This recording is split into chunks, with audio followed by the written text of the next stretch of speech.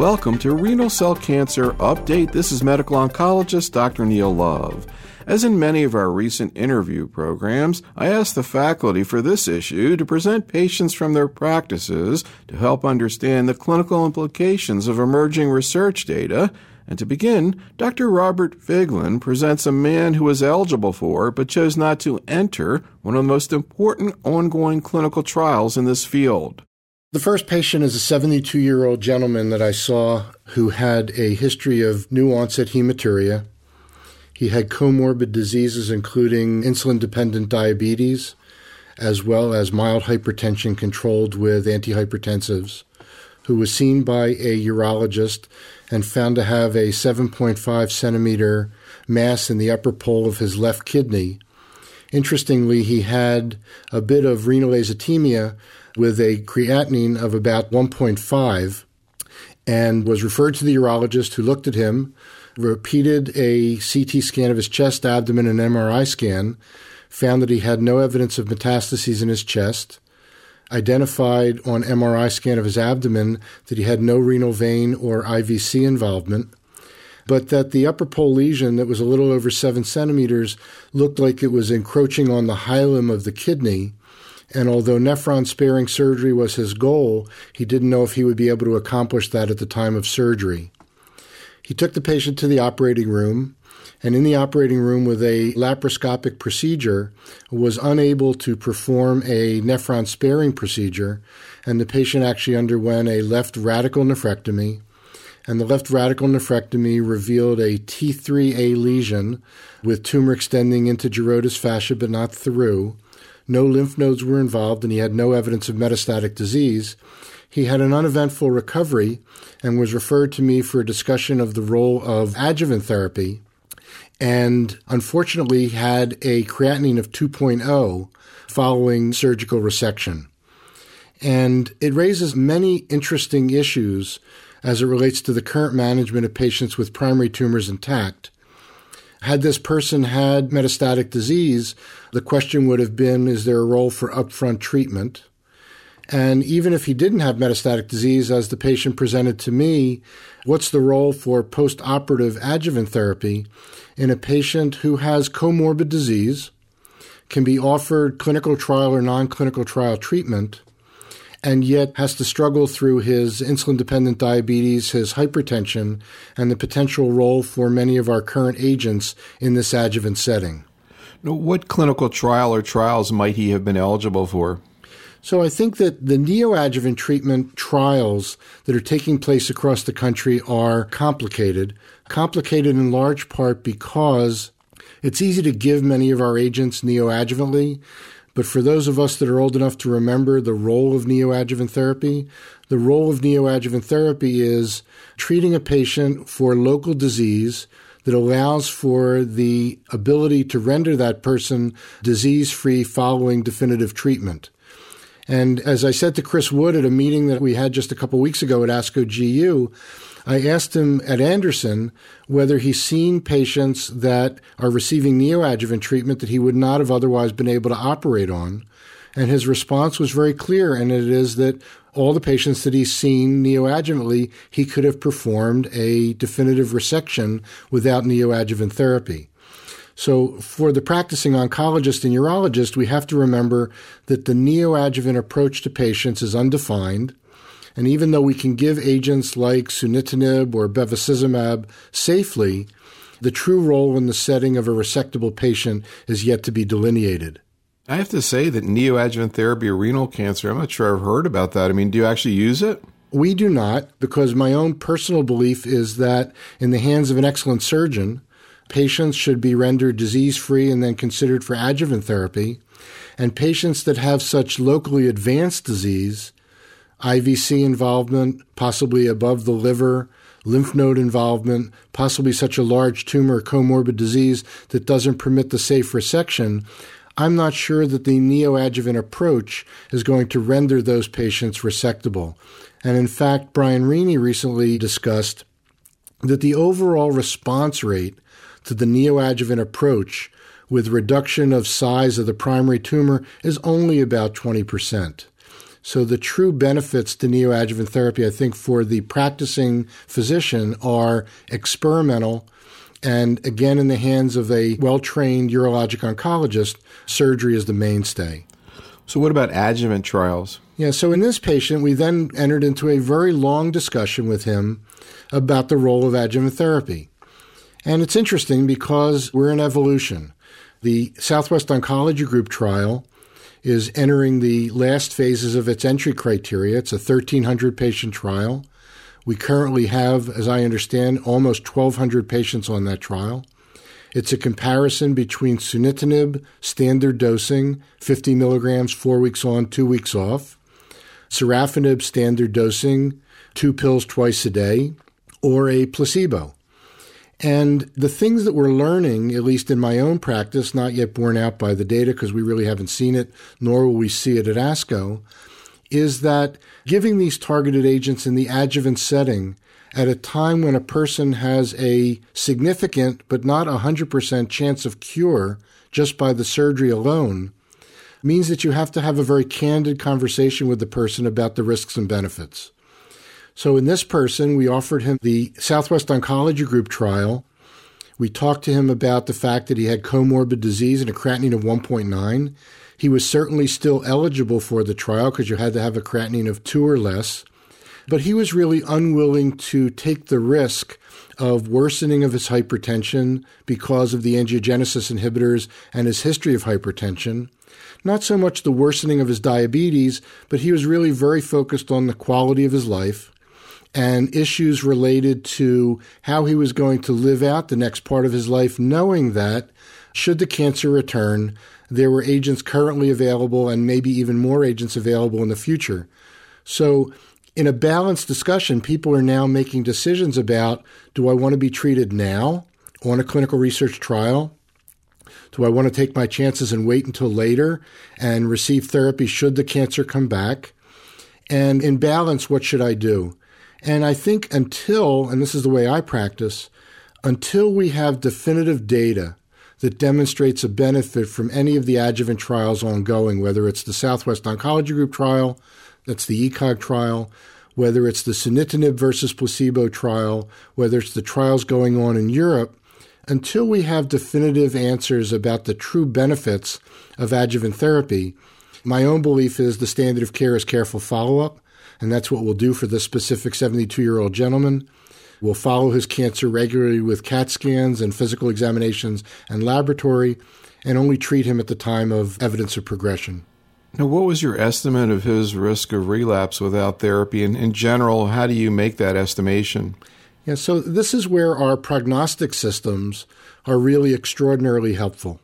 And whether it's the UCLA Integrated Staging System, which I helped develop with Arie Belldegrun, whether it's the Mayo Clinic staging system that's used, or the validation that came out of Europe, basically we're looking at things like TNM, performance status, and grade.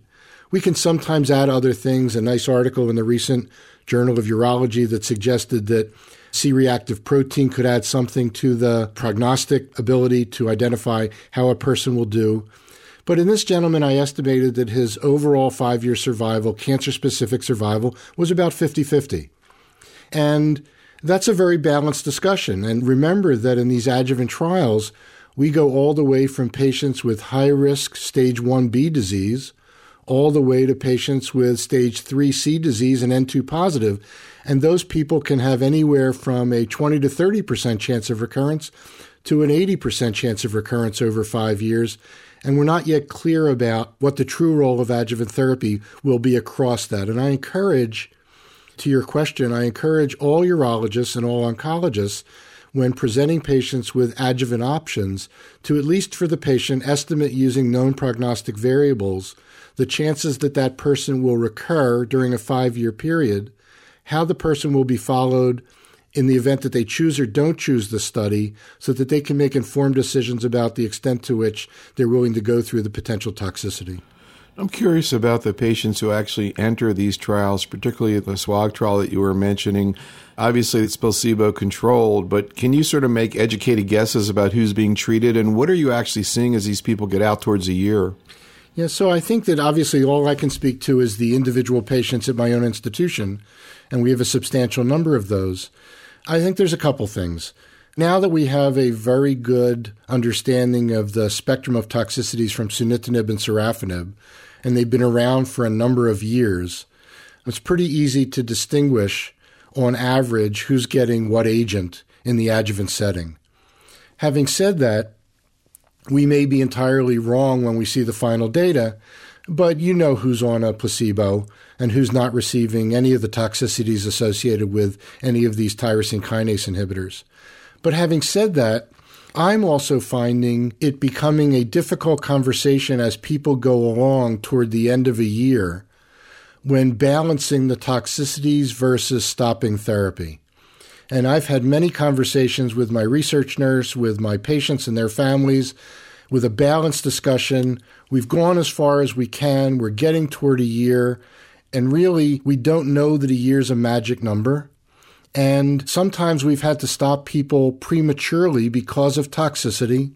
Some people who've just come in to see us and said, Doc, you know, I know you want me to stay on the trial. I want to stay on the trial. I value what you're doing. I want you to continue to follow me, but I really don't feel as well as I think I could feel if I stopped this medication, and I'd like to stop and just take my chances and see how I do. Now, in a year or two, when we have more results from these cooperative group trials in the adjuvant setting, I'll be able to respond by saying, well, there's great value in your staying on the treatment, and this is the value, and let's put up with the side effects.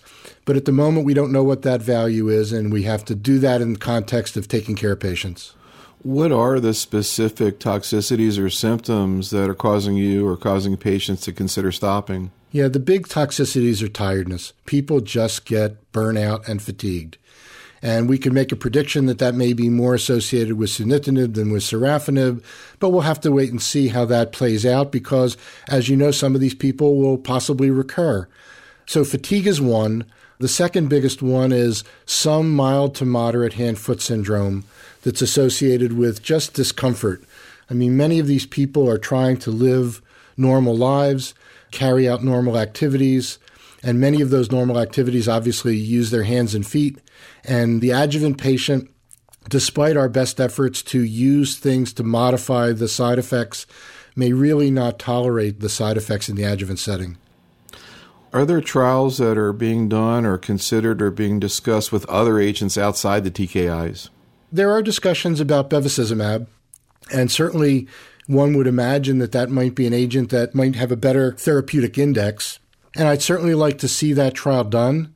I think currently that trial would have to be compared to placebo because we have no best agent out there. And I think one of the conundrums that we are all in terms of the management of kidney cancer patients, whether it's in the metastatic setting or in the adjuvant setting, is the literature has not really helped us very much in terms of choosing between agents. So we have many phase 3 trials that we can analyze compared with interferon, but we have no phase 3 trials that compare agent A to agent B to agent C to compare them with each other. We're starting to see some of that. In the metastatic setting, for example, there's a randomized trial comparing a newer agent, pazopanib, with sunitinib, and that's a very important trial, independent of the result, because finally we're getting a comparison of two tyrosine kinase inhibitors and their ability to produce both benefit and a toxicity profile. And, you know, you were part of a paper that was presented at ASCO. I'm always have my eyes open or ears open when I see tissue biomarker translational studies. And you had a paper looking at pazopanib, looking at some of the tissue predictors. And I've got to say, I'm not sure I understood all that science involved. Maybe you can explain that to me because it looked pretty interesting. Yeah, I'm happy to do that. And thank you for asking. So Tom Hudson was the first author. I was the senior author. And this is a manuscript that's now under review at the Journal of Clinical Oncology, and we're hopeful that it will be accepted. And in that trial, we looked at pazopanib as a second-generation VEGF tyrosine kinase inhibitor, and it produced results that appeared very promising. Progression-free survival, overall response rate, comparable to what one would have expected from other TKIs.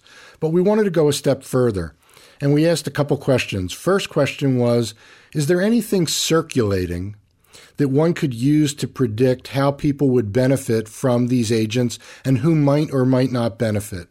And one thing that we found was soluble VEGF receptor 2, something that will be pretty easy to measure in the serum, seems to be a prediction of response and progression-free survival.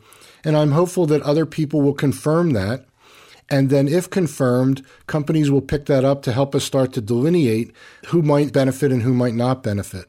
The other thing that we did in just under 80 patients was there's always been the hypothesis that, boy, people with VHL abnormalities seem to be the perfect person to benefit from a TKI, as opposed to those with so-called wild type, where they have no mutations or hypermethylations. And we looked at that prospectively, and interestingly enough, and it's really changed the way I'm thinking about this, first, we found that about 90% of people have either a mutation or a hypermethylation of the VHL gene. The literature had often said, well, somewhere around 60 to 75%. And I think much of the literature now agrees that if you look hard enough with better techniques, the overwhelming majority, upwards of 90%, have these abnormalities, which means that wild-type VHL is of less frequent disease, even though under the microscope it looks like clear cell. But we were unable to distinguish response to these targeted agents, whether you have wild-type or mutated or hypermethylated disease, meaning that probably that's not going to be a very good discriminator of who we should choose. So why put people through the expense of taking their tissue and analyzing their genetic profile if the treatments are so good that independent of the genetic profile, they benefit? And I actually had a conversation with Dan Van Hoff just a couple days ago about that. Genetic profiling is very important when it predicts for something, whatever the disease is, but when the treatments become so robust as to act in multiple disease types, the genetic profile might not be as important as our ability to produce those robust responses.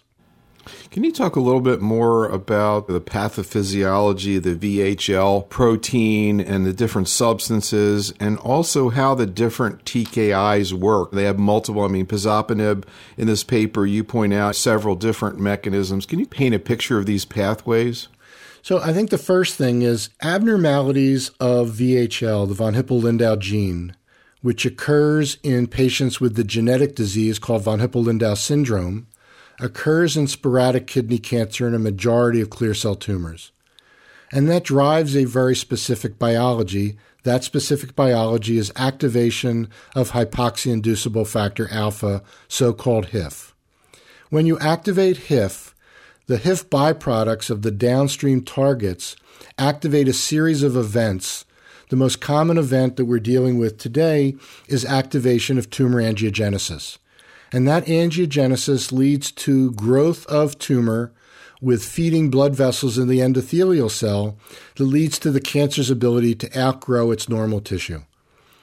And all of the agents that we're talking about, whether it's sunitinib, sorafenib, some of the newer agents like pazopanib or axitinib, are VEGF receptor tyrosine kinase inhibitors, inhibiting the phosphorylation of the tyrosine kinase that allows for the upregulation of those downstream effects like angiogenesis.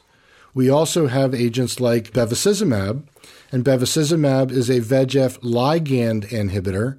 So the ligand that stimulates the endothelial cell to activate the receptor is blocked by bevacizumab. Now, one of the things that we're really learning, and I'm quite interested in, is the fact that although we have many, currently several, soon to be more, tyrosine kinase inhibitors, they are all not created equal.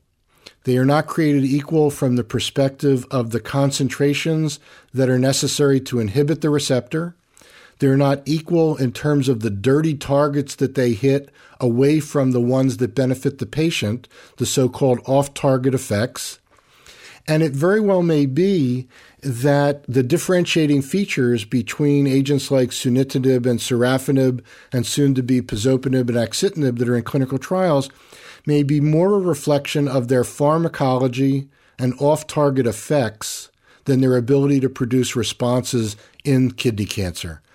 And it's understanding these off-target effects. I'm always struck by an abstract that was presented at ASCO a couple years ago that looked at the response rate to sunitinib and correlated the response rate with the concentration in the blood of sunitinib in patients. And those patients that had a higher concentration of sunitinib had a fourfold higher response rate than those patients with a lower concentration.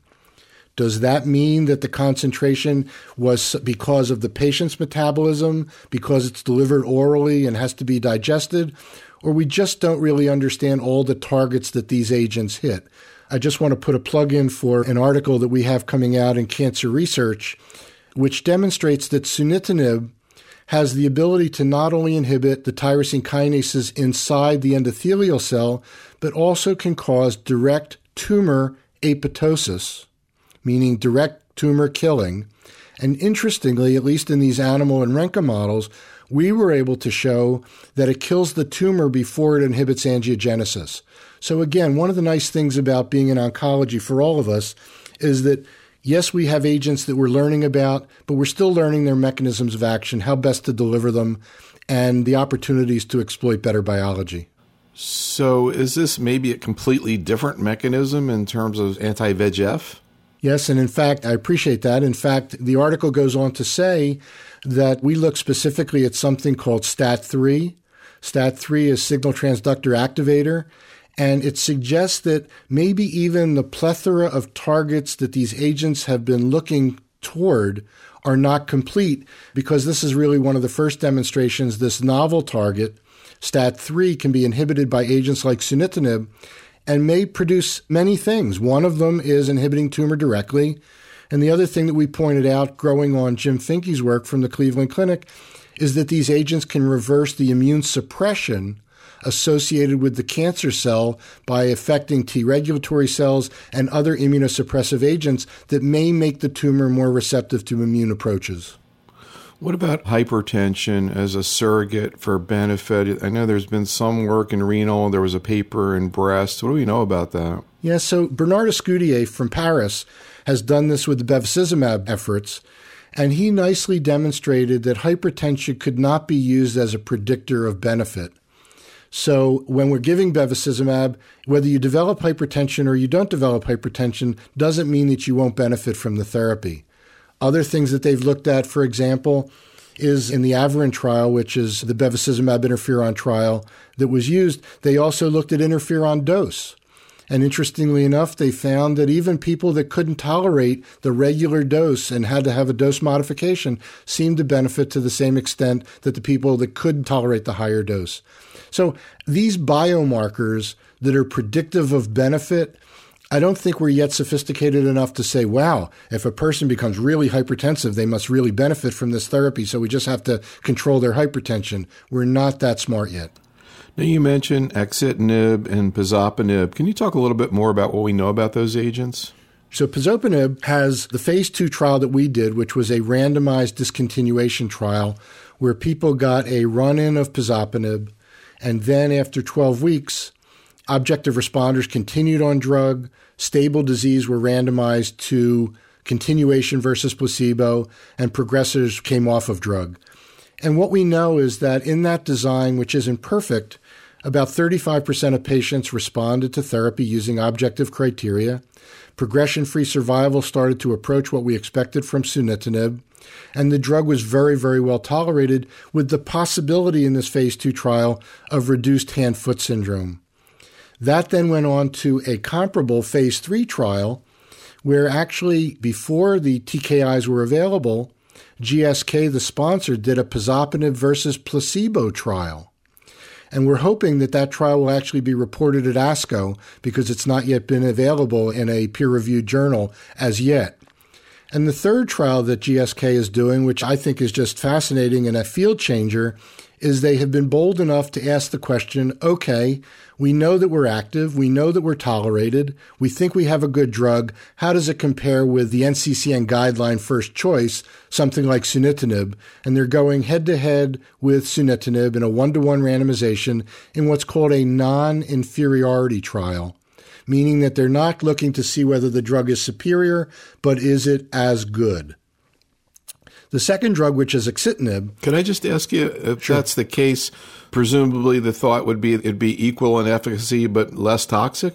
And that's a question that they're asking and a question that we hope that they will answer, so that one of the things that we can start having a conversation with our patients is we have several options. Now let's talk about not only the benefits of the options, but the risk of the options, and start to choose things that have equal option on the upside, but potentially less toxicity. And that actually ties into a question I meant to ask you before when you were talking about the fatigue, which is, do we know anything more about the mechanism of the fatigue?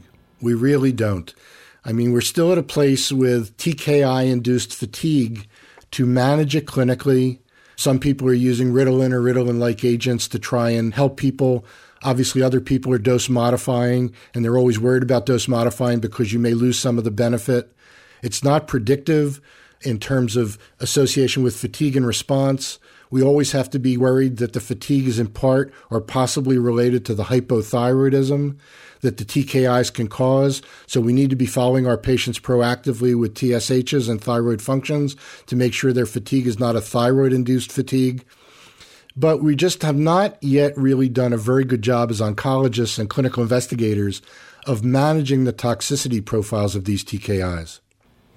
Anything else you want to say about either pazopanib or axitinib?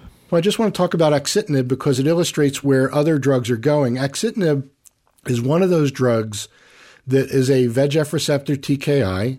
Brian Rini and Oliver Rixey have reported extensively on it.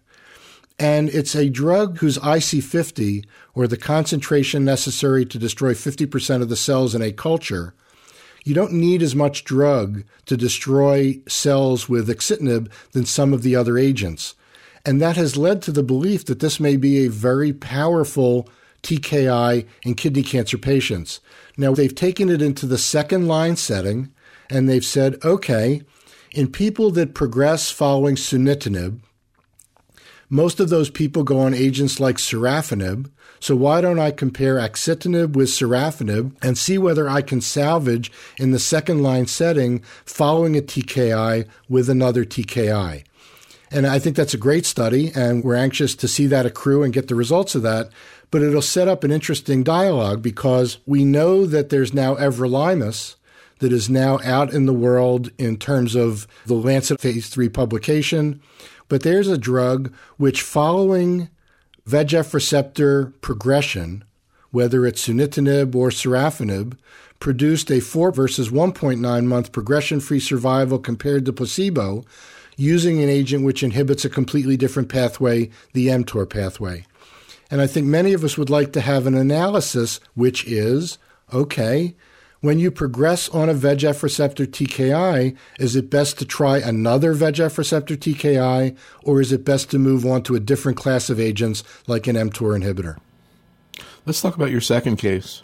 So the second patient is a great patient, a 55-year-old woman who about 5 years ago also had an episode of hematuria, sought out her urologist, was found to have a 4.5 centimeter clear cell carcinoma, T2, N0, M0, following nephron-sparing surgery. Postoperative creatinine was 1.3. She had no comorbid diseases, and she was followed expectantly by her urologist with careful scanning of her chest and abdomen on an every 3 or 6 month basis. We saw her this week, and she had growing small volume disease in her chest. So the urologist saw that she had small disease about 3 months ago, was astute enough to continue to follow it carefully. And when I saw her just this last week, she had multiple bilateral pulmonary nodules, the largest of which was 1.5 centimeters, with no evidence of intra-abdominal disease, and an MRI scan of the brain demonstrating no evidence of central nervous system metastases. So we have a young woman who has growing disease, is asymptomatic, performance status of ECOG 0, and then we had to enter into the discussion, how do you approach such a patient? And I gave her a bit of a laundry list, and I'll do that here because I think it's helpful. I talked to her about interleukin-2 and the role of cytokines and cytokine therapy in 2009 in our environment. I then discussed with her the NCCN guidelines, which included sunitinib in frontline therapy, the role of sorafenib and whether or not sorafenib is an appropriate choice in the untreated patient, the role of bevacizumab either alone or with interferon, and the fact that it's not yet FDA approved and may make it difficult to obtain insurance reimbursement, and also discussed with her the role of a phase 3 trial that we're participating in. So here's a woman who 5 years ago would have had 2 options, IL-2 or interferon, and now has a minimum of 4 options. And it's critical that the oncologist be sophisticated in the discussion, and this is the conversation. What trial were you thinking about, or what she'd been eligible for? So the trial that we have ongoing is a phase 2 trial comparing bevacizumab and interferon to bevacizumab and everolimus. So this is a trial that says, okay, well, we know what bevacizumab and interferon can accomplish. We have the AVERIN data and the CALGB data. Very good data, phase 3 trial, doubling of progression-free survival, well-tolerated treatments. Can we, with horizontal inhibition or vertical inhibition, add to that? And we now know that you can combine bevacizumab and everolimus together in almost full doses. And we're answering the question of, if we inhibit VEGF ligand and mTOR at the same time, is that better than just inhibiting the VEGF ligand and at the time of progression treating with some other agent? And that's the trial that we offered. I guess I should ask what you said to her about interleukin-2. What did you say? Well, I said to her that with interleukin-2, we have a clinical trial, the Renal Select trial, and what we're trying to do is identify the biomarkers that can predict for a person's benefit, but that absent those biomarkers, she has about a 5 to 8% chance for a durable remission. And I went through all of the risks of the morbidity and potential mortality. And almost from the beginning, she's married, full-time working, children, and she didn't want that toxicity. So we went on to the other alternatives. So if you put that aside and you say, well, maybe, I guess you don't really exactly have a sense of the exact pace of the disease, but she's asymptomatic, she doesn't have any life-threatening situation, a treatment with minimal toxicity like hormonal therapy of breast cancer would be very tempting, even if maybe it didn't have as great a chance of response as something else. And I'd ask you, what would be the least toxic therapy you could give her? We're not yet at a point where we can say, wow, we know that A, B, and C are equally efficacious. Let's just pick the least toxic. So I think at the moment we're still struck by efficacy. And as struck by efficacy, it's a balanced conversation about sunitinib. It's a balanced conversation about bevacizumab and interferon. And it's a balanced conversation about sorafenib, understanding that sorafenib may be less toxic, but the randomized data in untreated patients is also less beneficial. I think that for the overwhelming majority of patients receiving bevacizumab, it's an agent that is better tolerated than the oral tyrosine kinase inhibitors. And we have great experience with it. I mean, we have given it in colorectal cancer, breast cancer, and lung cancer, with a few caveats. Some of the severe toxicities associated with bevacizumab can be life-threatening. I'm not aware that the severe toxicities associated with the oral tyrosine kinase inhibitors are life-threatening. And I actually have that conversation with people, especially when they go on a trial, because as you know, we have to list the thromboembolic phenomenon, the bleeding complications. They can occur with the TKIs, but they seem a little bit less frequent. No, I think that's a great point. But I guess just thinking back to seeing bevacizumab used in these other tumors, particularly when there's no chemo on board, it's just interesting that I see the renal investigators don't really talk much about Bev alone. It's just Bev interferon or not. Well, I think that's a bit of a complicated discussion. So we published in the JCO, Ron Bukowski was the first author, and we were unable to demonstrate that Bev interferon was any different than Bev alone. And then you come to 2 large phase 3 trials, the CALGB trial and the AVERIN trial, and it's a comparison of Bev interferon versus interferon. Would we have liked to have seen a trial of Bev versus interferon? Absolutely. Do we have that data? Unfortunately, no. But I think what I would say to you, as I say to patients and other physicians, is that you start with Bev interferon based upon peer-reviewed data. You modify the interferon toxicity as soon as you need to. And at the end of the day, if all you're left with is treating a person on Bev alone because they couldn't tolerate the interferon, you recognize that's still probably likely to be helping the patient. Now, the other thing you bring up, of course, is the issue. It's not a quality of life issue, but as you say, the issue of potential serious complications with Bev. Now, again, thinking of other tumors, obviously you don't have the pulmonary hemorrhage problem, which is a real issue, and lung cancer, bowel perforation. Of course, obviously that's an issue with colon and ovary. I don't know that it's an issue with renal, is it? Yeah, the reason why I like doing these things with you, Neil, is because I have a big enough clinical practice to have some of these anecdotes. So we saw a patient who was having a spectacular response to sunitinib. And I remember distinctly the wife calling me in the morning from a local hospital. My husband had abdominal pain. He's in the emergency room. I'd like to transfer him to City of Hope for you to take care of him. I get on the phone with the ER doctor. The ER doctor describes free air under the diaphragm. I said, don't transfer that patient to me. Get that person to a surgeon and operate on him. And he perfed. Didn't have tumor at the site of perforation. So the TKIs can do this just as well as the ligand inhibitors. Interesting. The TKIs can do bowel perforation. Absolutely. And of course, the big one, as you mentioned, is the issue of arterial thromboembolic events. And again, you see data all over the place with that. For practical purposes, what kinds of numbers do you give to people in terms of that risk with Bev, and how do you adjust it to age and prior comorbidities? I don't think we know absolutely how to do that. I think I tell people that the frequency of those complications is very small, certainly less than 5%. And I look at the patient and I say, are they on anticoagulation? Do they have a risk of some atherosclerotic cardiovascular disease that puts them at risk? And I think one of the things that you're getting to is that we're actually going to be choosing these therapies as much based upon comorbid disease as we are based upon the success of the therapies in the individual patient. And I would ask our oncology colleagues to start to evaluate the comorbid disease and how to choose agents, because we've just not done that question and done a good job of it. I really like the trial you described. That combination of Bev and everolimus sounds like it ought to be a pretty low side effects toxicity combination. Well, be careful. I mean, we know that the combination targeted agents are not as easy to combine as we had hoped. So when you combine, for example, a ligand inhibitor like Bev and a TKI like sunitinib, these are not very easy to combine. The hypertension goes up, the hand-foot syndrome becomes difficult. You also see, I guess, microangiopathic anemia also? Right, exactly. But you wind up not being able to give full doses of either agent.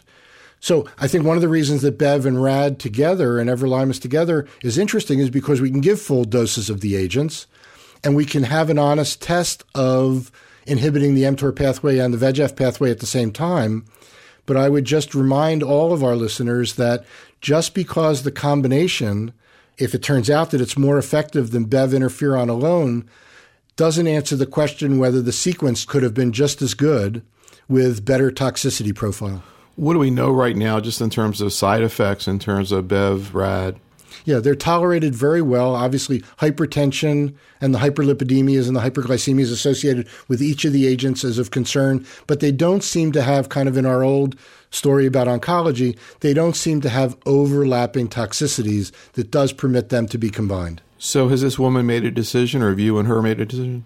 She did make a decision, and she actually called me just a few days ago. She actually chose to participate in the trial. Oh, that sounds good. I like that. And the amazing thing about kidney cancer patients is that their altruism for themselves and for the people that will travel this path in the future has been just extraordinary. I remember not a few years ago when people said, you will never be able to do the size trials necessary to answer the questions in kidney cancer. And we can now put 800 to 1,000 patients on a kidney cancer trial internationally without a blink of the eye. And the other part of that conversation, and I think we should have it, is she said to me, will sunitinib be available to me should bevacizumab and interferon or with RAD not be effective? And the answer is absolutely yes. And she asked me the converse question. She was very bright. She said, and if I do sunitinib, will the trial be available to me? And the answer was unequivocally no. And that's what helped her make the decision about, I'll try the trial first. I keep all of my options open, and ultimately I could have sunitinib. And we all know that there's clear data in the literature that sunitinib following bevacizumab, if it stops working, can be very effective. Yeah, it's great when you have trials that really offer, yes, the altruism is true, but on the other hand, I'm looking at that trial and I'm going, I wonder what Bev and Rad really would do together. Who knows? Right.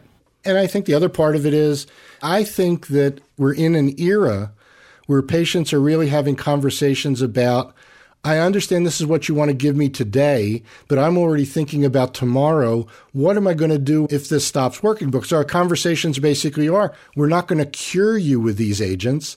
So people automatically go, I want to make sure that there's an option B and an option C. What will those be? And it's interesting to have that conversation with kidney cancer patients because it's an opportunity that we didn't have 5 years ago. Well, also, as you pointed out, all the progress that's been made in the last 5 years, you think to yourself, well, if I can keep myself, in pretty decent condition for the next 2, 3, 4 years, maybe there are going to be some other agents available. That's a real possibility now. Oh, the reason that I get up every morning is because I still have patients in my clinic where I had the conversation with them. I don't have options for you except for this drug called sunitinib. And here they are 4+ years later on the same drug, having participated in a trial, having it become commercially available, and still doing extraordinarily well. So these are great times in oncology for us to start to plan patients' treatment plans over a period of time as opposed to you have one shot and one shot only. So that's a great case. Let's hear about your third one. So the third case is the complicated part. So we have a patient. This is a gentleman who's also about 70 years old. Nephrectomy about 1.5 years ago for a T3A lesion, no metastases. He recurred within 6 months, started on sunitinib, was treated with sunitinib at standard dosing, and then within about 8 months, didn't even reach the 11-month progression-free survival, started to progress. Where did he have disease? He had disease in his lung and his liver. Symptomatic? Not at presentation of metastatic disease, but clearly symptomatic now. Now he's an ECOG 1. And it's interesting because I divide TKI progressors into 3 separate categories. And these have been defined by a variety of people, most recently Roberto Pili at the ASCO GU meeting. One is the people that progress despite everything, and that's about 20% of patients. You give them sunitinib, and they just do not respond. They grow right through it. The other group of about 40% is people that have a spectacular response, objective remission, goes on at least for 11 or 12 months, probably longer. And then a patient like this current patient where they really never have an objective remission. It stabilizes, but never decreases by the 30% RECIST criteria. And you kind of are just waiting for them to grow. And also the observation is that oftentimes patients like this don't only grow in existing disease, but also grow in new areas of disease. And in fact, that's what this patient did. So this patient not only developed growing disease in his lung and his liver, but new areas in his lung and his liver. And that really helps me because then I entered into a conversation with him about what are the options. And we have a clinical trial option. The option is temsirolimus versus sorafenib in sunitinib failures, a phase 3 trial, very good option.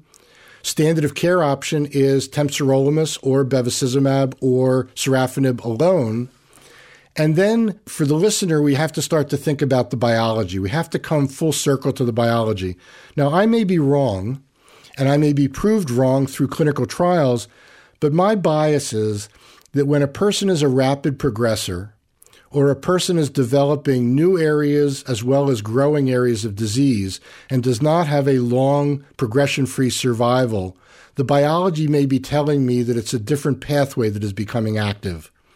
And that's why I was uncomfortable offering this gentleman temsirolimus versus sorafenib and offered him an mTOR inhibitor as standard of care.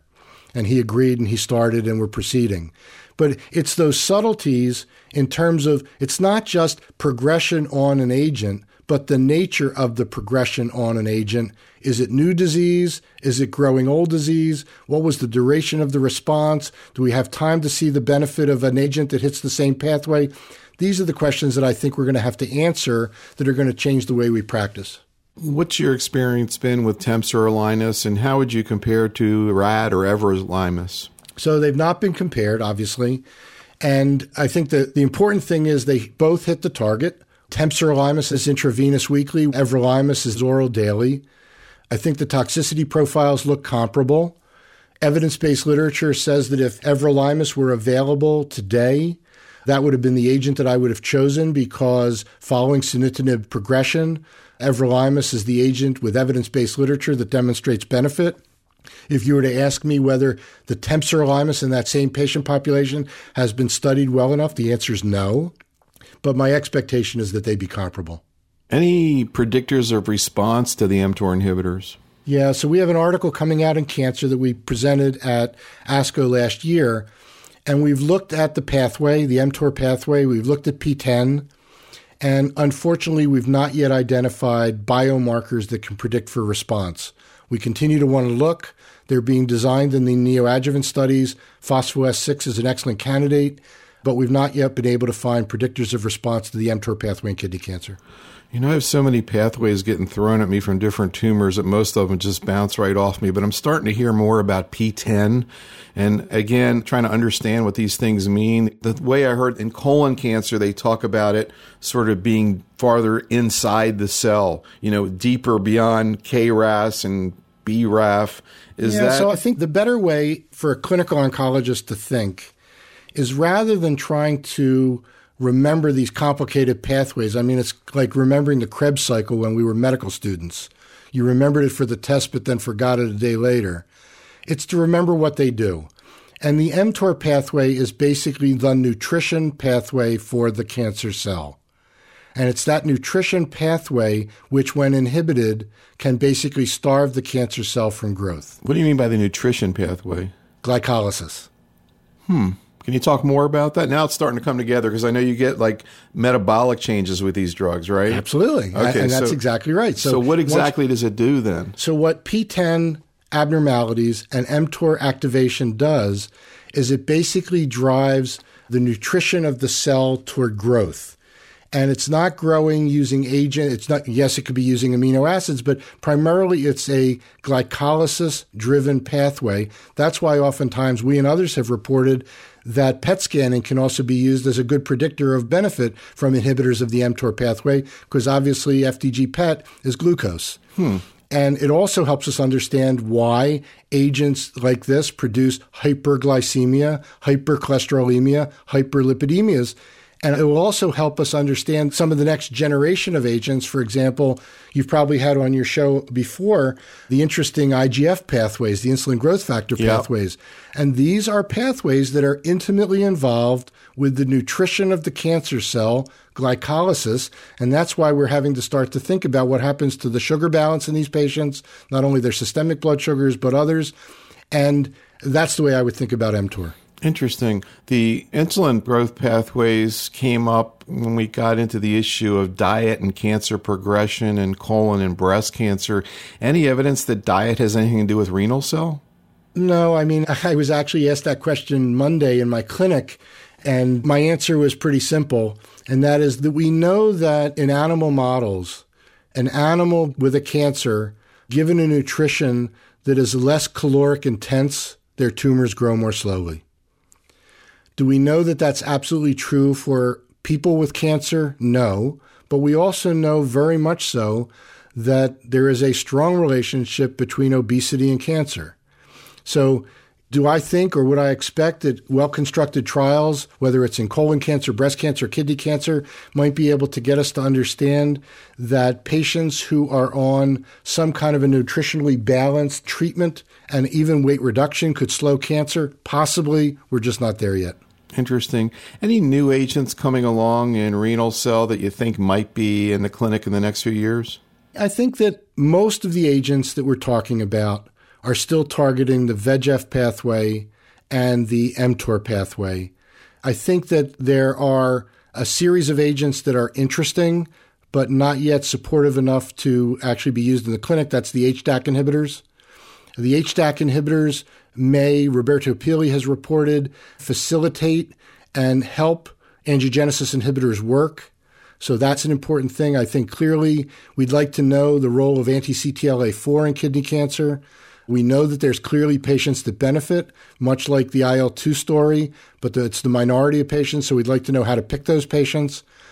My own bias in kidney cancer, and this is where my lab and program are going, is to really not only be investigating these clinical questions, but go back to the laboratory and try and identify new pathways, new targets, new molecules that can really have a big impact on this disease. Because what I'd like to be is, I'd like to be here 5 years from now, not having the same conversation with you as much as I like you, Neil, about how to use the TKIs and the ligand inhibitors, but I'd like to make the next incremental jump in kidney cancer to where we can either think about curing people or use other agents in addition to the ones that are now commercially available.